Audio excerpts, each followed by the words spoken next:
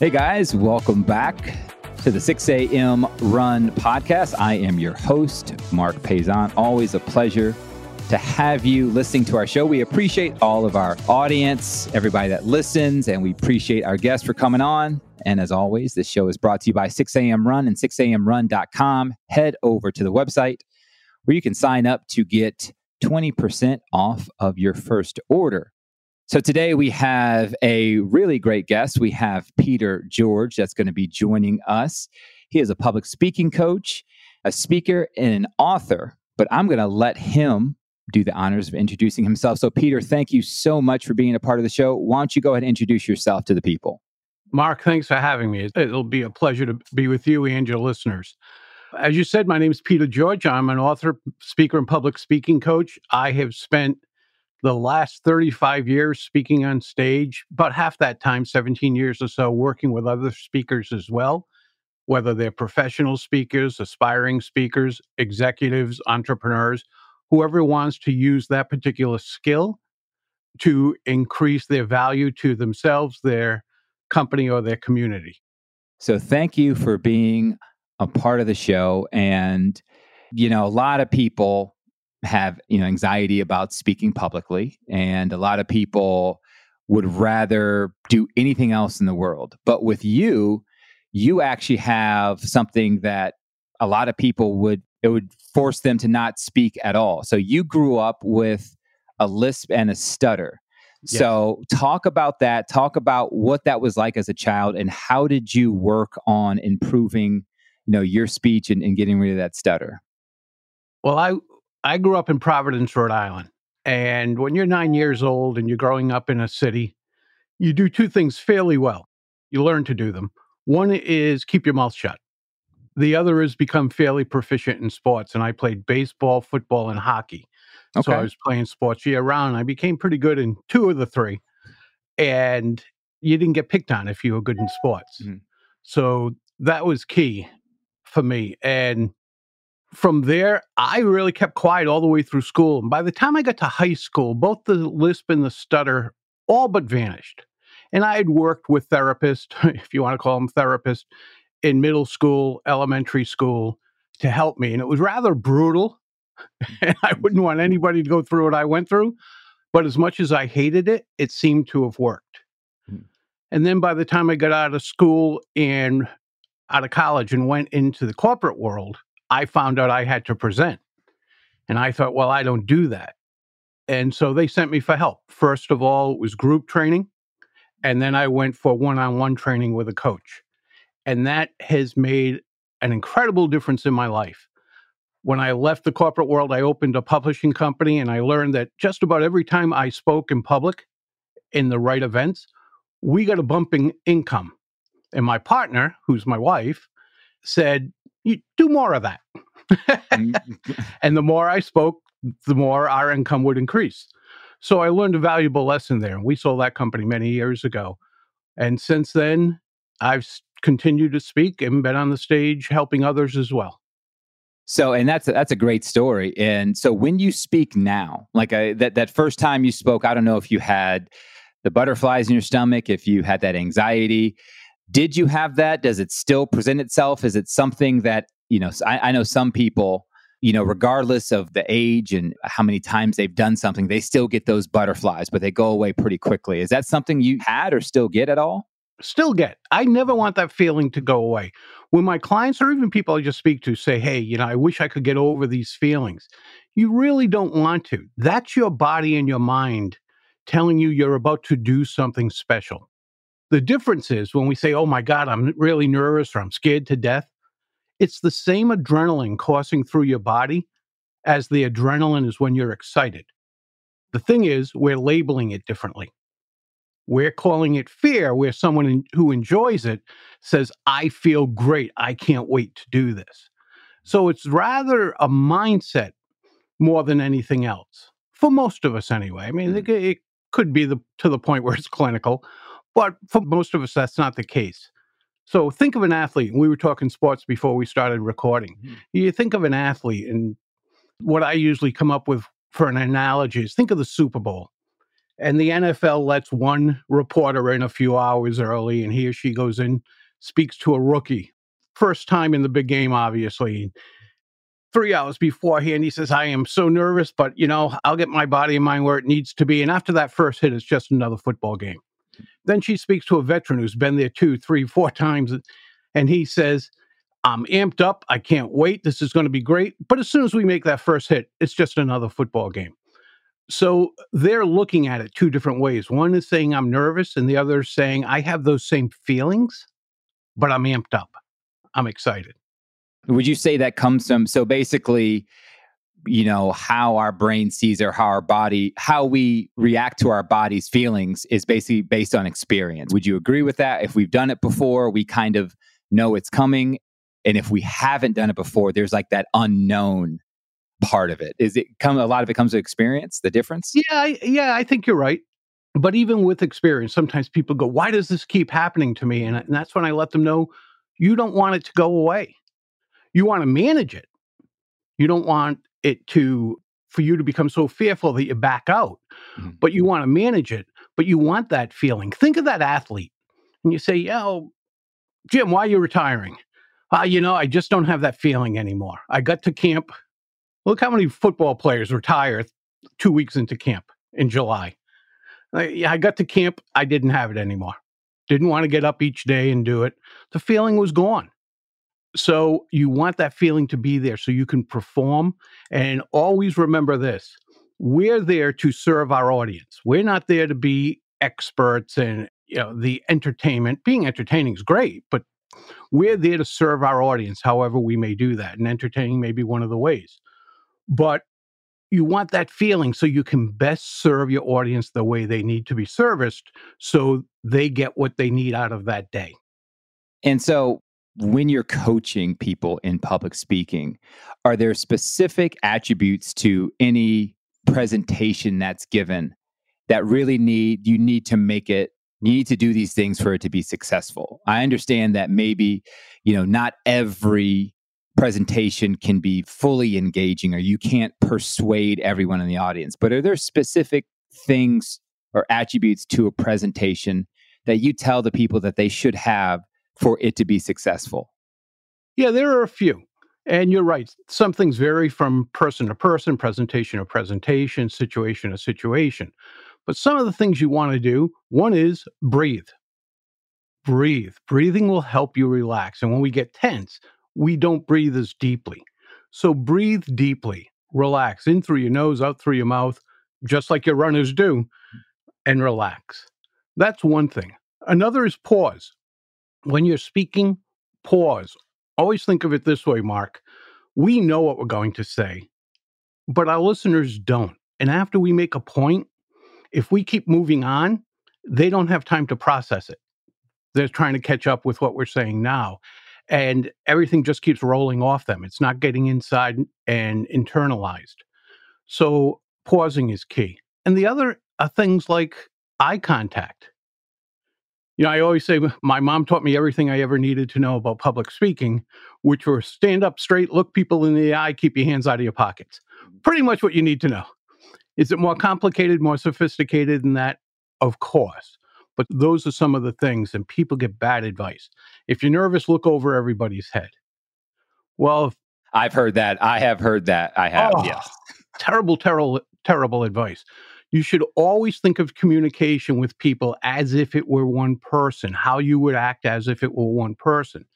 So if you and I are standing a few feet apart having a conversation, and during that whole conversation, I look over your head, are you going to be comfortable with that? Personally, I would not. No, no one would.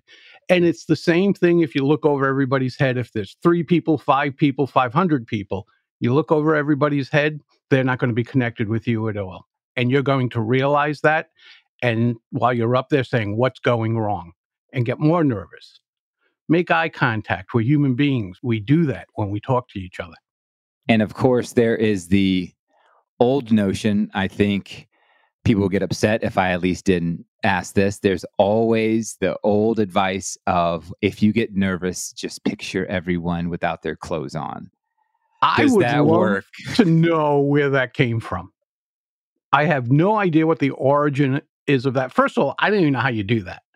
Second of all, I'm not really sure why you would want to do that when you're speaking to other people, but that's terrible, terrible advice. So many of us worry about perfection when we're speaking. We should worry or think about connection. So it's not perfection, it's connection. And the more we can connect as human beings, no different than if it's one-on-one. There's no difference between that and 1 on 3 and 1 on 300 and 1 on 3,000. So, and I love that, worry about or work on connection more than anything. So when you're coaching, and I know there's most likely different types of presentations people have to give. If say you're a politician running for office, you're trying to persuade the audience. If you are an academic, you're trying to inform or educate the audience. Like there's different types of presentations. Does your coaching change in those, or is it basically the same? To some degree, the foundation is the same. Well, to a large degree, the foundation is the same. It might change for a specific reason, but I can't think of one offhand. Mm-hmm. What we're trying to do when we're speaking to other people is not inform them. We're looking to transform them. When we inform them, we have that meetings that we walk out of and go, I will never get that hour back. Peter could have emailed that to me. But when we transform someone during that hour, 2 hours, 10 minutes, whatever it might be, that's different. That's when people say, oh my God, how did Mark know to talk directly to me? That was awesome. And the 300 people in the room are going, how did Mark know to talk directly to me? That's what you want. You want to be there. If there's a reason for you to talk, there's a reason for you to transform someone in some way. The way they think, what they do, what they want to do, whatever it is. So whether it's the politicians is way too much about this is what I'm going to do. Always make it about the audience, Mark. So now the politicians, and I work with some politicians, they should be saying, this is what you're going to get. Not what I'm going to do, what you're going to get. When you elect me, I'll do this, and I'll do this, and I'll do this. Who cares? But when you elect me, you'll get this, and you'll get this. That's powerful. No matter who's speaking. Again, if it's an academic talking to us, transform us, change our minds, make us think differently. Give us information, but more than that, give us concepts, and we'll do well in life. I like it. And like the runners we have on, listening to this show, and a lot of them are older runners trying to, stay fit or get back into shape. There's always that fear, at least most of the time, and there was with me when I started, there was that fear of that first run, of actually getting out and getting it done. And then there's always 99% of the time, once we take those first few steps or go in that first run or go in that first week of runs, we think to ourselves, why did it take me so long? This is easier than I thought. The same question for people who want to get into public speaking. They know they can get ahead in their profession if they give presentations, but they just have that fear. And with the people that you work with that have that fear, how do you assist them? How do you help them kind of get over that first hurdle of just attempting the public speech?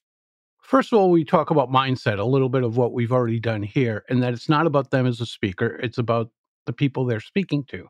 So take the onus, take that weight off yourself, that it's not about you. They go, what if I screw up? Because that's a lot of it. We don't have a fear of public speaking. I don't believe that at all. But we do have a fear of speaking up or screwing up. And there's things that we were taught as a child. Don't speak while the adults are speaking. Don't speak until you're spoken to. Don't speak. And don't speak. We might have that in our heads. And there are evolutionary things in our brains as well, the oldest part of our brains that set us up that way. But beyond that, I don't believe we fear public speaking. For the most part, we fear that, one, we don't know how to do it well. It's a skill that anybody can learn. And two, we're afraid of looking bad in front of our peers or our bosses or our community or whomever it may be. So when people say, what if I screw up? What if I don't look good? What if I forget what I'm going to say? What if I?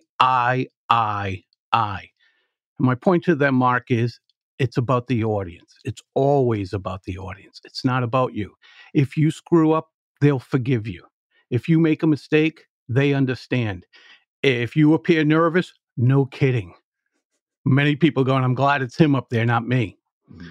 because they understand, they have empathy for your nerves. I'll give you an example. The night before we're recording this, I was at a pitch contest. I had helped the 6 finalists who deliver this pitch for money, funding for their new businesses. 5 of them were close to flawless. I mean, they were just excellent. They were engaging. They got out everything they had to hit all the criteria. One, her nerves got the best of her. There were 2 awards at the end of the night. The number 1 prize, which was $25,000, and then a $5,000 fan favorite prize. Guess which one got the fan favorite? I think I know what you're going to say. The one who screwed it up. Yep. Mm-hmm. And when she and I talked afterwards, she goes, I can't believe I got fan favorite. I screwed it all up. I said, you got the information out. Did you do it smoothly? No. But the people in the audience understood that, and they had empathy for you. And that's why you have that $5,000 check. Good for her. That's good. I like hearing a story like that. And I'm sure that made her feel pretty good, that to know the audience that she was so nervous to be talking to, so anxious, actually had sympathy and empathy for her.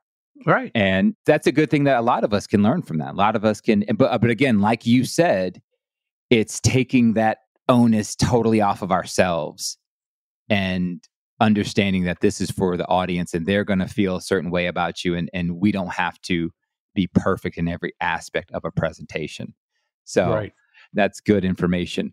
So let's talk about the book. Let's talk about The Ultimate Guide to Becoming a Captivating Public Speaker. What was the genesis of the book? Why write it?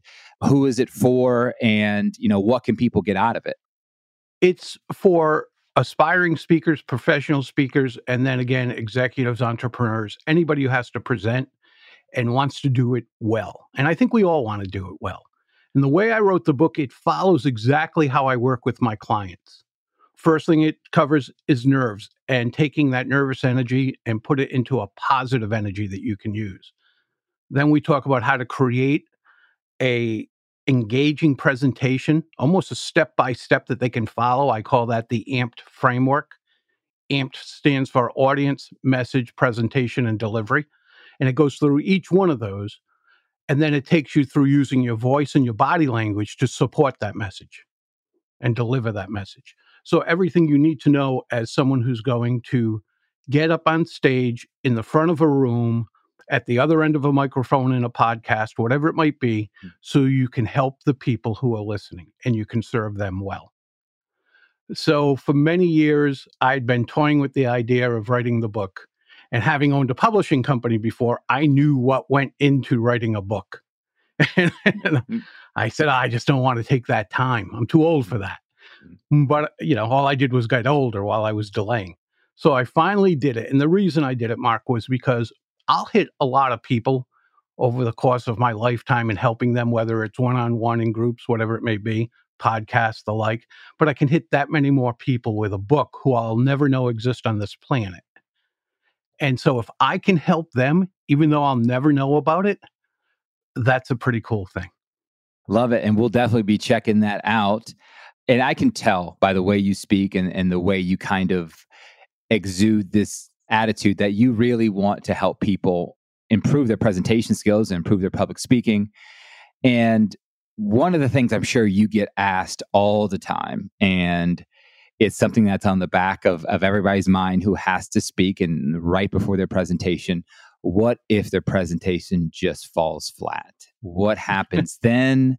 I've put together all this research and I've researched my audience and I was a guest speaker and they brought me in and 20 minutes, it felt like it went by in 30 and then I leave and the feedback I get was that wasn't what I thought it was going to be or it was just a poor delivery.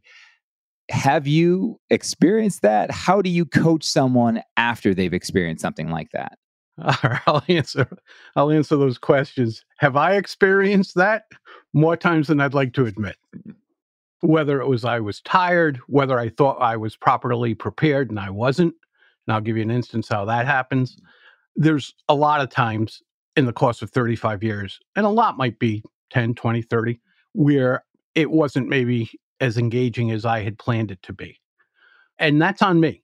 That's always on me. And it's the same thing with my clients or anybody else. If you properly create a talk and you practice and prep and rehearse, the odds are it's going to go well. The first thing we cover in the AMPed framework is the audience. Who are they? What do they want and need to know? How do they have to benefit from the talk? How are they going to be transformed? How do you want them to feel? All these things, you have to know that before you can create a presentation. And that's why, Mark, when people go out and go, I'll just wing it. Well, you might know what you're talking about, but you don't know the audience. You don't know if that's going to resonate with the audience or not. And I hear so many people, I know what I'm talking about, and I have the guts to get out there and do it. You know what they call that, Mark? The Japanese have a word for it. You know what that is? I do not. Karaoke. Oh. You know the words and you have the guts to get up there, right? I walked into that one. I will, yeah. How often does karaoke go well? Not often.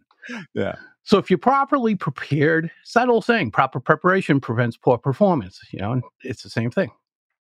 And so if you're properly prepared, things should work well for you. But you have to do your research ahead of time. It's not just, I'm going to talk about what I know. So if I screwed up, yes. Can people keep the odds of that from happening or keep the odds low? Certainly. Prep for that particular audience in that particular instance. So would you say if someone is asked, like if, for instance, I'm asked to, hey, Mark, can you come speak to us about running? Can you come speak to us about, hosting a podcast? Should one of the first questions that I ask be, who is my audience? Is that a good question to ask? Perfect question. Think about it. You could be, hey, Mark, come speak to my group if you would. They're all runners. You say, great. And you're thinking these are going to be men and women, adults, 18 and above. And they're all 6 years old. Different talk. You're thinking they're all proficient runners. These people are out there practicing for marathons, half marathons, 5Ks, whatever it might be. And you get there and they're all newbies. You have to know who you're talking to so you know how to address them because they have different wants and needs. The woman who's been running for 30 years and is prepping for her 6th marathon is completely different for someone who's just starting out or is maybe overweight and is trying to get into shape.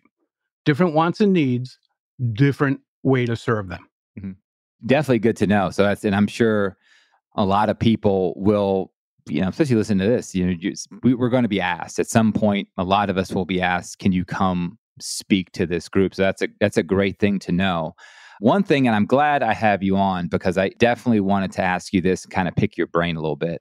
So, one of the things when I would lead teams in the past, and I would like to delegate stuff for people to do, presentations to give, whenever I had my weekly or monthly meetings, I'd have one person on my team, present a training or an update to training to the team. And I noticed that I would give people suggestions and give them training topics, but a lot of their presentations would fall flat. They really wouldn't be informative. And even though this is a group of people they worked with, it didn't really resonate with the audience. And I personally believe that public speaking is a skill that is necessary. That's what I personally believe. I think we use it more than people think. It's not just giving presentations. It's going out in the world and talking to multiple people. It's interviewing for a job. There's a lot of things that we use public speaking for, and to become, make it more natural and just become better at it. So I go back to thinking when I was in school and we have to give, book presentations and state presentations and all that stuff. And we were kind of judged on the information we gave versus how the information came across. We were judged on... No one told us how to do it. Exactly. That's where I'm getting at. Like, I really think we don't do enough to teach people this art and this skill. Is that something that we need to get better at? Is that something that, because we see it as soft skills, and I don't like using that term. I don't like it. Makes people think... It's not a soft skill, it's a power skill. So I will let you speak on that. What are your thoughts on the training, the teaching, why more people don't take public speaking or don't look at it as a power skill? Well, I certainly didn't take public speaking or any comm courses in college. Mhm. And, think of it again. We're told, don't speak till you're spoken to. All those things, don't speak, don't speak, don't speak. And then we get in the third grade and the teacher says, Mark, come up here and speak. Mhm.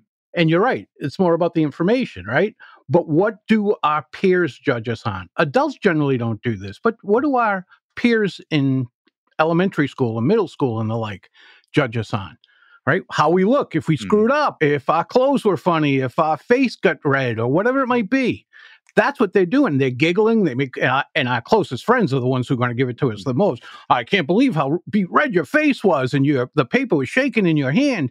And the last thing we ever want to do again is get up there and do that. And that will last with you for a lifetime unless you overcome it.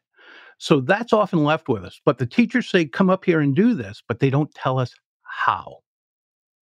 They don't take that time because they have to now have another kid come up and another kid come up and another kid.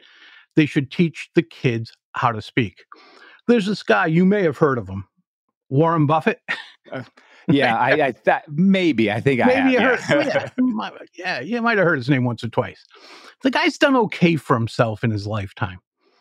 He says his greatest investment of all time. Now, this is a guy, when he invests, it's analyzed, scrutinized, reported worldwide.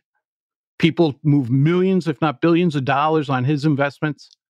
He says his greatest investment was when he was 27 years old and took a public speaking course because he knew that if he wasn't able to communicate with others, he would not be able to lead them or work with them proficiently. And that's how much we need it, yet it's not taught in schools. Law school. Law school doesn't even teach lawyers, some of whom are going to stand in front of judges and juries, how to speak. And I was just thinking, like, the perfect person to teach public speaking is a person who speaks publicly to a group of students every day for a living. It seems like low-hanging fruit, but again, there's the curriculum. We need to get that next student up. I have to grade papers, and I think we're really doing a disservice to entire generations by not at least engaging in the subject of becoming better public speakers. I agree with you 100%. And I mention that all the time. And, people ask me, I don't know how you get up and do your, this is one of two podcasts I have. And how do you get up and do it? And it's, I train, like I research, I listen to podcasts. Like once you do it a few times, like I said, it gets a little easier. Do I still have those nervous energy about when a new episode goes up? Of course. But I feel better about them every time I do it. And so since I have you, there's a really, I don't know how to describe this term, but I kind of want you to explain it. You can say, and you write down, showing up and throwing up in regard to public speaking. So what do you mean when you say that? Showing up and throwing up is winging it. You're just showing up, vomiting information on people and leaving. And Mark, I'm 64 years old, and it didn't take me all these years to figure out people didn't want to be vomited on. So we can't just do that. Again, we have to take them into consideration. What do they want and need to know? Why are they here? What are their expectations of this time? What do they want to leave with? And I'll give you an example of that. This goes back several years, maybe 10 years. A business associate and I were talking at an event, and she said to me, I hear you're working with Mike. And I said, yes, I am. How'd you know? And she said, he told me. He's a friend of mine. I said, oh, I didn't know that. She said, why are you working with him? He's a great speaker.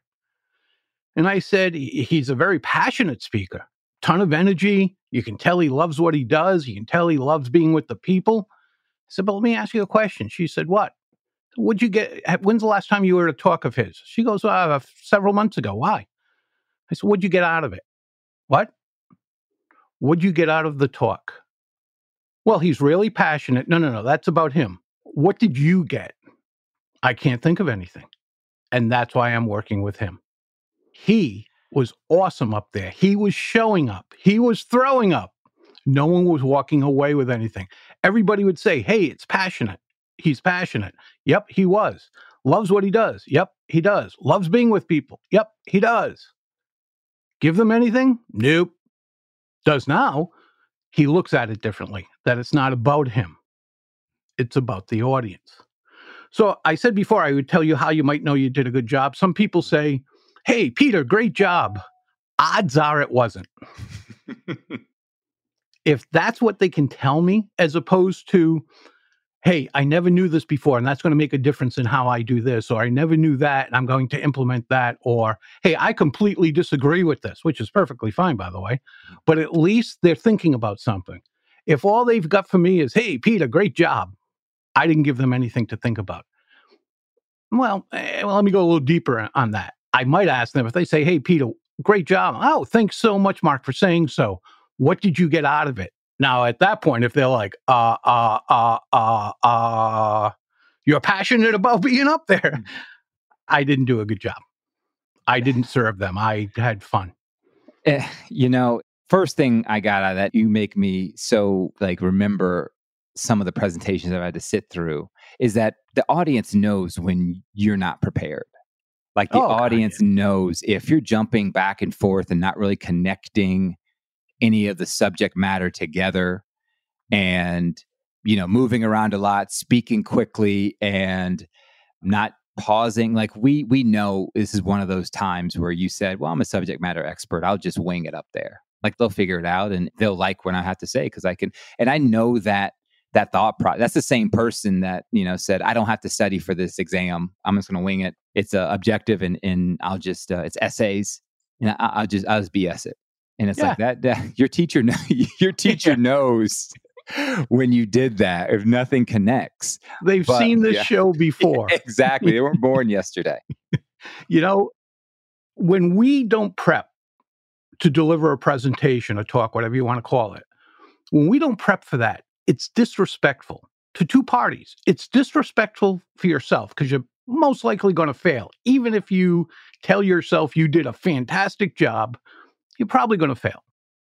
And the other is, and more importantly, it's disrespectful for the audience. I don't care if that audience is a paying audience. I don't care if their bosses told them they had to be in that meeting and listen to you. I don't care what the situation is. Community event.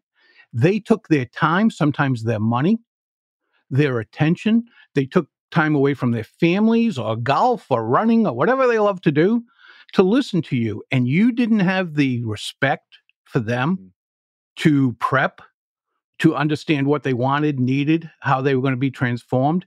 You didn't take the time for that. That's entirely disrespectful. And like you said, they know it. Give them 3 minutes. They know it. If even that long, they know. And that's unfortunate. You want to ruin a reputation? Great way to do it. Be prepared, but screw up. Forget what you're going to say, stutter, whatever it might be. People are forgiving as could be. You don't prep, it's not good. And again, it goes to so many of the things that we do during our day. If we have a phone interview and we do no research on the company, we don't even go to LinkedIn to look at the interviewer, and we think we have this cockiness about us. It's not confidence. It's definitely not confidence. It's this cockiness about us, this arrogance. This is, whatever they throw at me, I can take. That's not prepping correctly. And that's doing a disservice to both of you. Same when you're on stage, same when you're giving a Zoom presentation, same with any of the things that you do in regard to speaking to a large group of people. Think about your audience. Yeah. Mm-hmm. How arrogant is it if they say, Boston Marathon, I'll just show up. I haven't run in 6 months. I'll just show up. Could someone knock it out of the park? Keep going right up Heartbreak Hill? Sure. I'm sure there's one person out there who might be able to. Most of us, no way. Not going to happen. If we don't run out of endurance, if we will pull a hamstring, something's going to go. So it's the same idea. Just because you know what you're talking about, just because you know how to run, doesn't mean you can do something terrific without first prepping for it.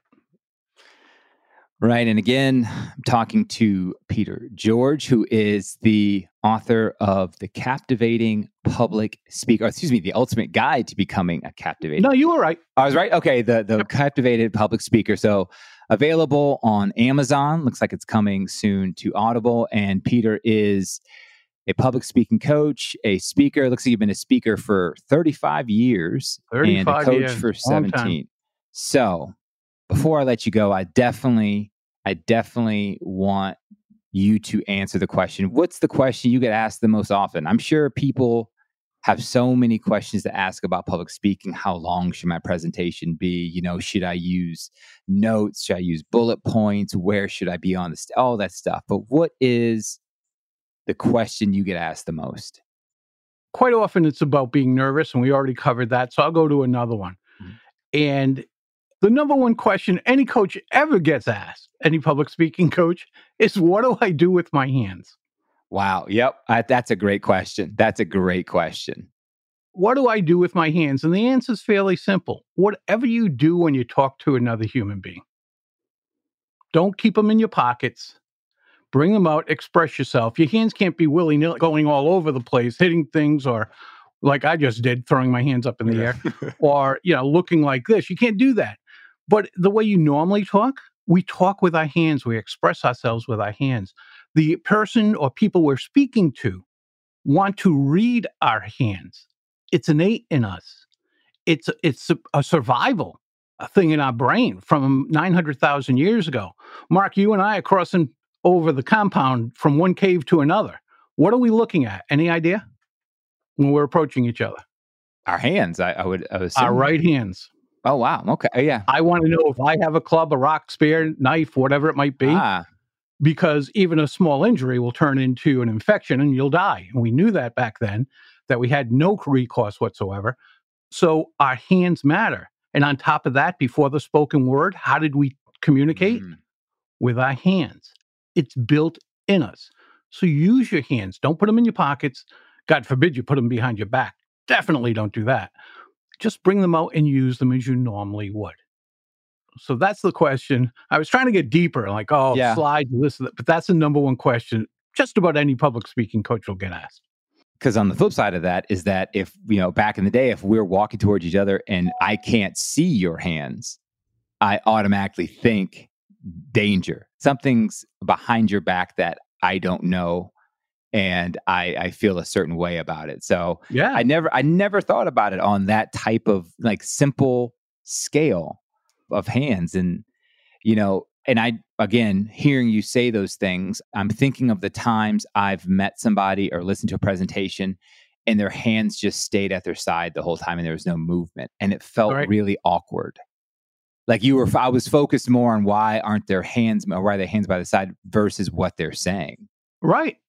And much of speaking, much of communication is done at the unconscious level, not subconscious, but the unconscious level. Things we can't think about. Like if I said to you, how many times have you raised your eyebrows during this talk? You have no clue. Okay. How many times did you lift your right hand up? You have no clue. These things are done at the unconscious level. Well, we read others. Like you said, if I had my hand behind my back coming towards you, you might get nervous. And even before you realize you're nervous, you might start sweating or just get a little jittery because your brain's going, I think we have a problem here. That it'll happen on the unconscious level first. So we communicate this way. Do what you naturally do, and it will make a difference. When people go, yeah, but people told me I should speak with my hands down by my sides. You can for a few seconds, let your arms relax. But think if we were watching a sitcom on television. And everybody had their hands by their sides when they were talking. Hey, want to go to the movies? Sure, I'll go to the movies. And the hands never moved. It would look like we had figurines that they were just moving across the room in the sitcom. That would be a great social experiment, but I'm surprised no one has done that yet. Just some type of quick sitcom where, at this show, everybody is going to just keep their hands by their side and just see how it messes with the human interpretation of that show. I'm laughing now because that's a great idea. I mean, I'm surprised Seinfeld didn't do something like that because, that would have been right. Yeah, that would have been perfect. Well, Peter, thank you so much for being a part of the show. How can people find you online? How can they get in contact with you? How can they get and be a part of some of your services? Go to petergeorgepublicspeaking.com. petergeorgepublicspeaking.com. They can learn about my services. They can get free tips. They can download free tips. They can also get direct access to my book at Amazon there. Awesome. Peter, this has been a really great discussion. I appreciate you being a part of the show. Thank you so much, and you have a great rest of your day, okay? Mark, thank you so much for having me. It was a pleasure.